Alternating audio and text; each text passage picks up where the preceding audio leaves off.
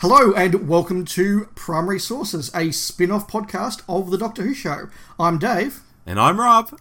And this is one of our inverse episodes where we are turning the tables and Rob will be reacting to letters that I will be reading him. And you know the format of the show. This is a podcast where I read some letters from back in the days of fandom, genuine primary sources, and Rob gets to react to them and go anywhere he likes, and that's the fun of it. Getting some of my own medicine.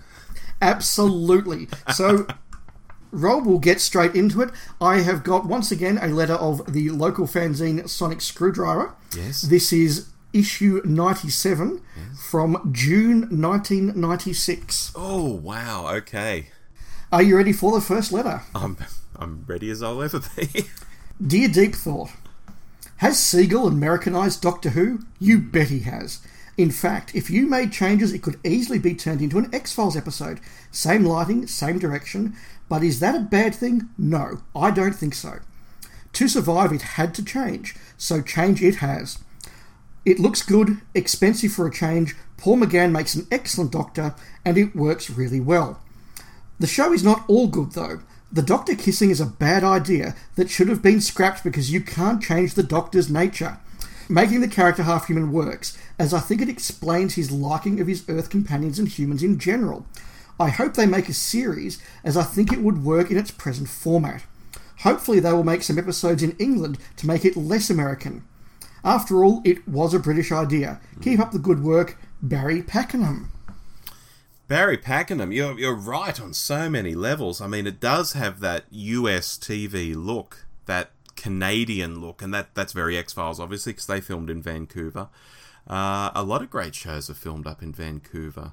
Actually, now that I think of it, even sci-fi shows. I think they make... No, I won't go down that rabbit hole and start naming other sci-fi shows. But yes, you know what I mean, Dave? They have that look. And I always used to think it was an NTSC thing, but they even have it in the modern era. And I think, how do they get this look? It looks completely different to British television. It's that filmed look in using buildings as studios. Right. Because it is such a very distinct look. So yes, Barry, you're absolutely right about that. Did Doctor Who have to change? Probably. If it was to attract a wider audience, I think that's a very fair thing to do. He mentioned that you can't change the Doctor's nature about the kiss. And obviously I'm on record on the Doctor Who show saying I'm not so much into the Doctor having romances, kissing and all that stuff. And in 96, I was horrified at the Doctor doing this. I thought, oh no, they've wrecked it. But I will say you can't change the Doctor's nature. I think that's the whole point of regeneration. Different Doctors should be able to come out, as romantic or introverted or, any manner of ways of expressing themselves, whether, solo or with other people. I don't see it as a problem in that sense that the Doctor's kissy-kissy, but I don't like the Doctor being kissy-kissy, so I'm sort of half with Barry in terms of kissing, but in terms of the Doctor can't change his nature, no, I think the Doctor can change his nature, or her nature, in that respect, yeah.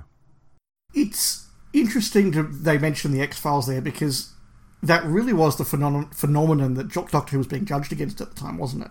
Oh, hell yes. 96. I mean, X-Files went white hot probably, about 93, 94? And so by 96, X-Files was just, it's wallpaper. It's just everywhere. Yeah, absolutely. And if you want to get people who are viewing that show to then tune into Doctor Who, you have to give them something that, gives them some sense of familiarity. Oh, of course. But it's interesting, though, because X-Files was a pretty gritty sort of show. And the TV movie is still quite... It's not childish, but it's got that feel to it that I think if someone looking for a gritty show watched it, they'd be like, what the hell is this? Yeah. you got Paul McGann jumping around like a manic sort of pixie. You've got Eric Roberts chewing the scenery. It's... I don't know how it would go. I would have liked to have seen it go to a series, I think. Even if it was a failed series, even if it was like Firefly and they cancelled it halfway through, at least so we had sort of some tangible... What would the weekly episodes have been like? would they have set a lot of them on Earth just to save some money on the budget? Because I know this one cost a bomb, but surely they weren't going to do that week to week. Surely. Who would the companion have been? Well, would he have come back 5 minutes later and said, "Oh, Grace"? That's right. Yes. Come with me now, or I don't know how that would have worked. I don't think I would have liked Chang Li as a companion. I think he would have been a bit annoying. I didn't feel he was right even in the TV movie. Maybe they just would have gone somewhere new and done something else, and it just would have been truly a pilot where he had this adventure with Grace and Chang Li and they're never heard of again. Maybe it would have been along those lines. I don't know. I think it could have been. Yeah, no, it's interesting to think back on the TV movie. It's such a strange time for Doctor Who. Yes, and I love that Barry is there, hopeful there's going to be a series, and sorry, Barry. A change in tone for the next letter. Okay.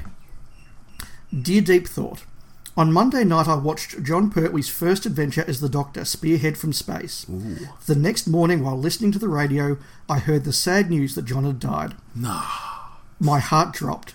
It was John Pertwee who grabbed my attention in 1974 when I first saw an array of aliens, monsters, and a time machine.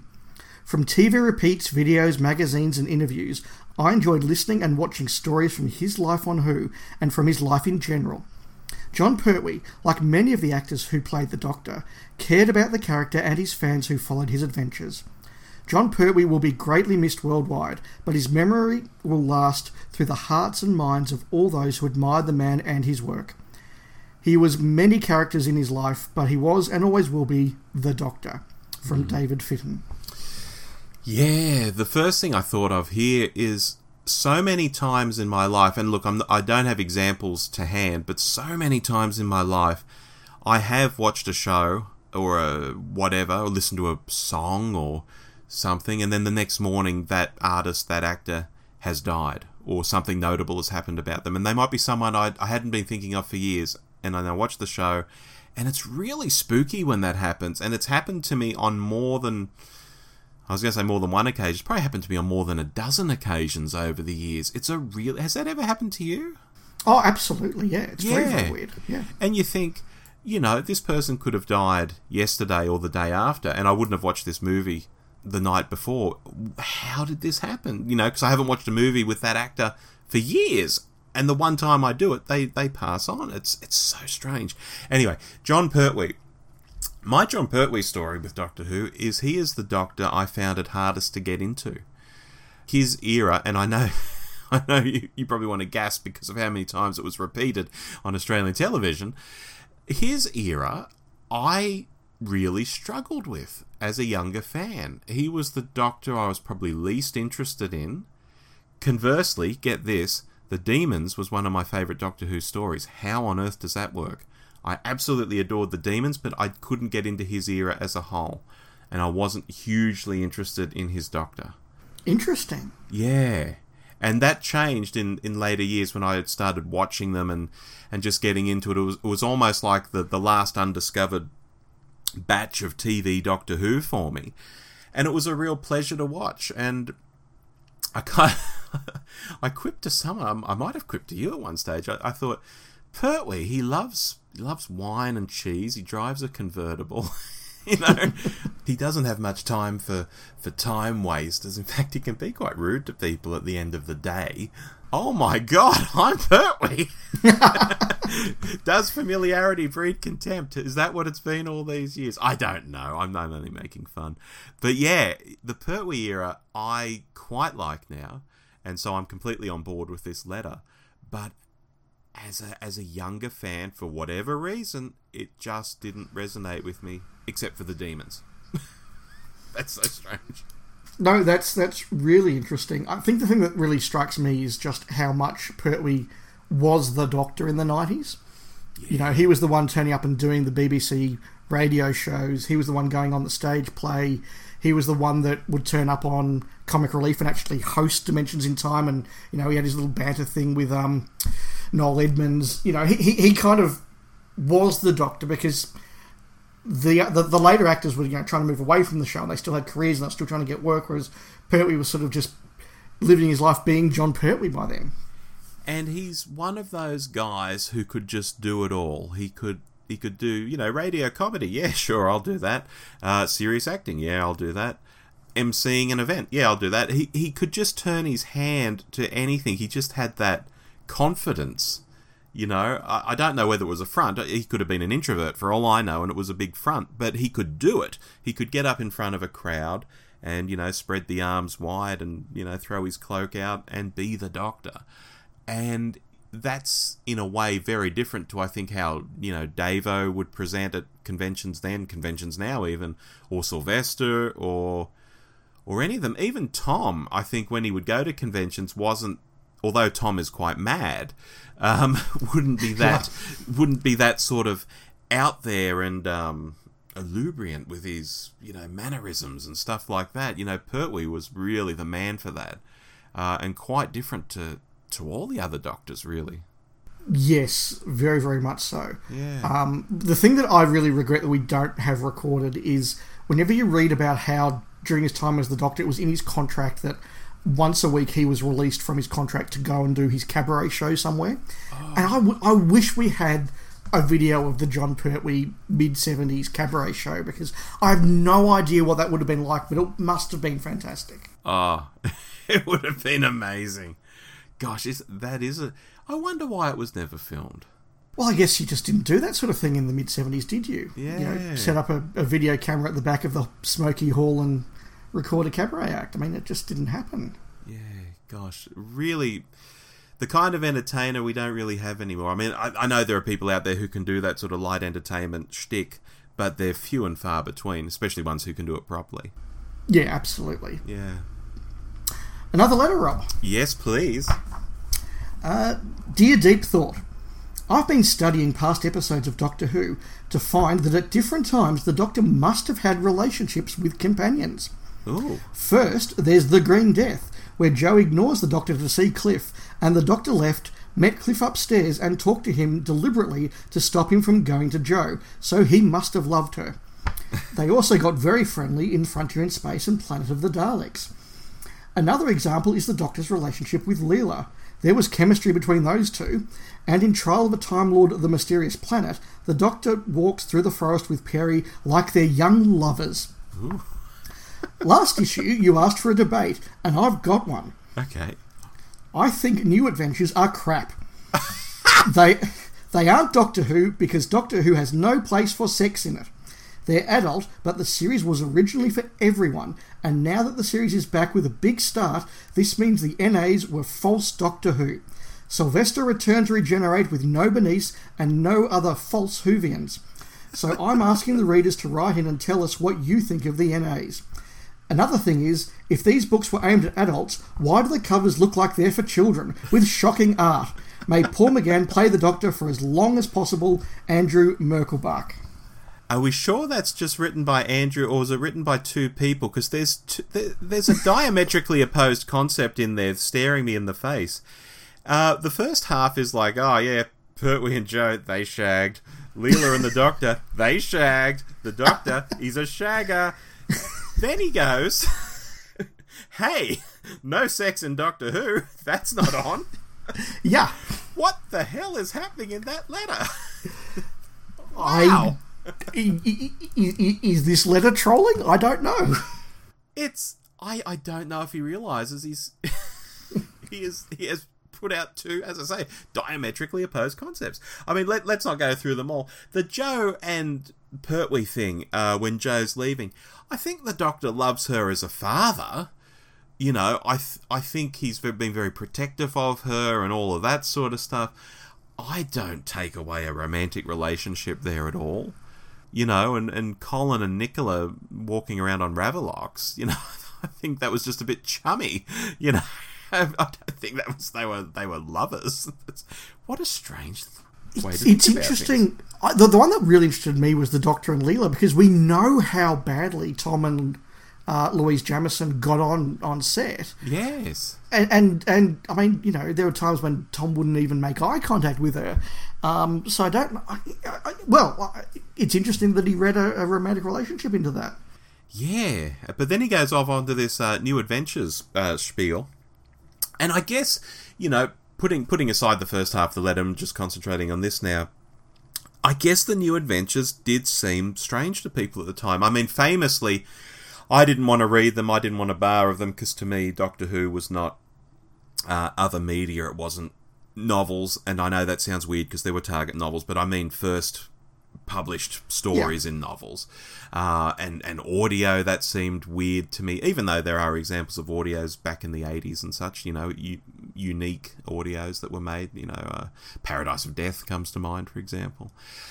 But to anyone who was actually reading these, I mean, you were reading them and loving them, obviously, but other people, I can see why they would have been quite put off, because they were that middle ground. They weren't fully adult, but they wanted to be, so they were that sort of young adult kind of vibe. The covers, I think, are fantastic, and you and I every day on Twitter are voting on them when Doctor Who novels have pits two covers against each other, and we're often describing what we like about this cover and that cover and so on. Not just NAs, of course, but all sorts of Doctor Who novels.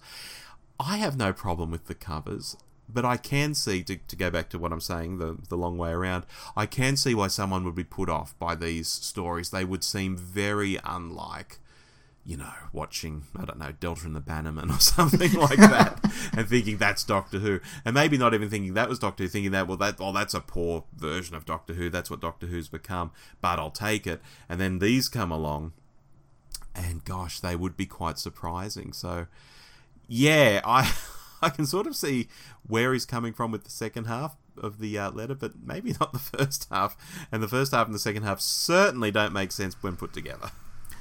How do you think that letter reads, given everything we know about what happened in the new series, as early as season 1 with Eccleston and Billy Piper? Well, that's a good question, because certainly there is a love there, without doubt, and it's not just a fatherly sort of love. I think it's a genuine sort of love. It still might not be romantically fulfilled. I don't think the Eccleston Doctor and Rose had it off, to put it crudely.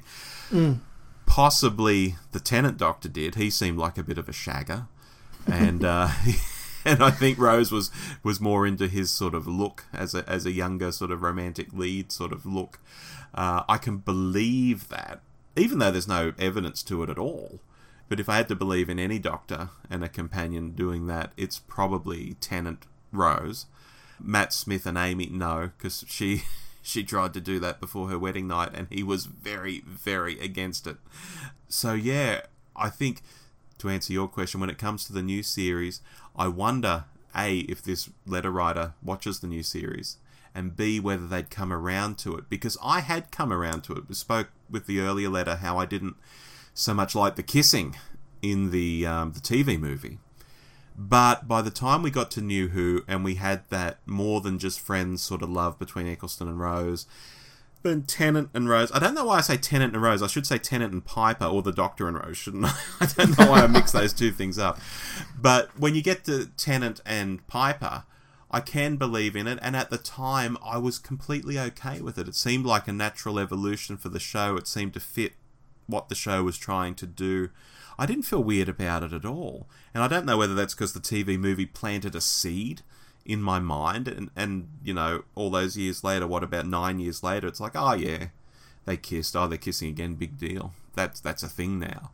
Maybe it was just the first time that happened. It was so unusual for Doctor Who. And the fact that it was American the first time meant that there was a reason to sort of... Yes! Or an excuse to not like it? Yes! Because there were, again, to go back to that earlier letter, it did look so American, it did feel so American, and next thing we're doing that very American thing of having the leads kiss. Yes, spot on. Yes, no, look, the one sentence summary of my view and how my view changed between the telemovie and the new series is that in both cases I didn't like it, but in 96 I didn't like it and just thought it was ruining Doctor Who, and this is not what Doctor Who should be. By the time we got to 2005, I still didn't like it, but I accepted that if Doctor Who was to find a mass audience in 2005, then that's a part of the show that I just had to accept. Yeah, and the variable now is how often they try and bring it into the show.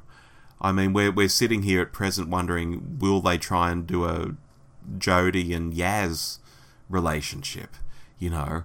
And my thoughts on that are, no, try and just keep it to, you know, what Tennant was doing with Rose, and try and make it very, very, very rare, if it has to happen at all.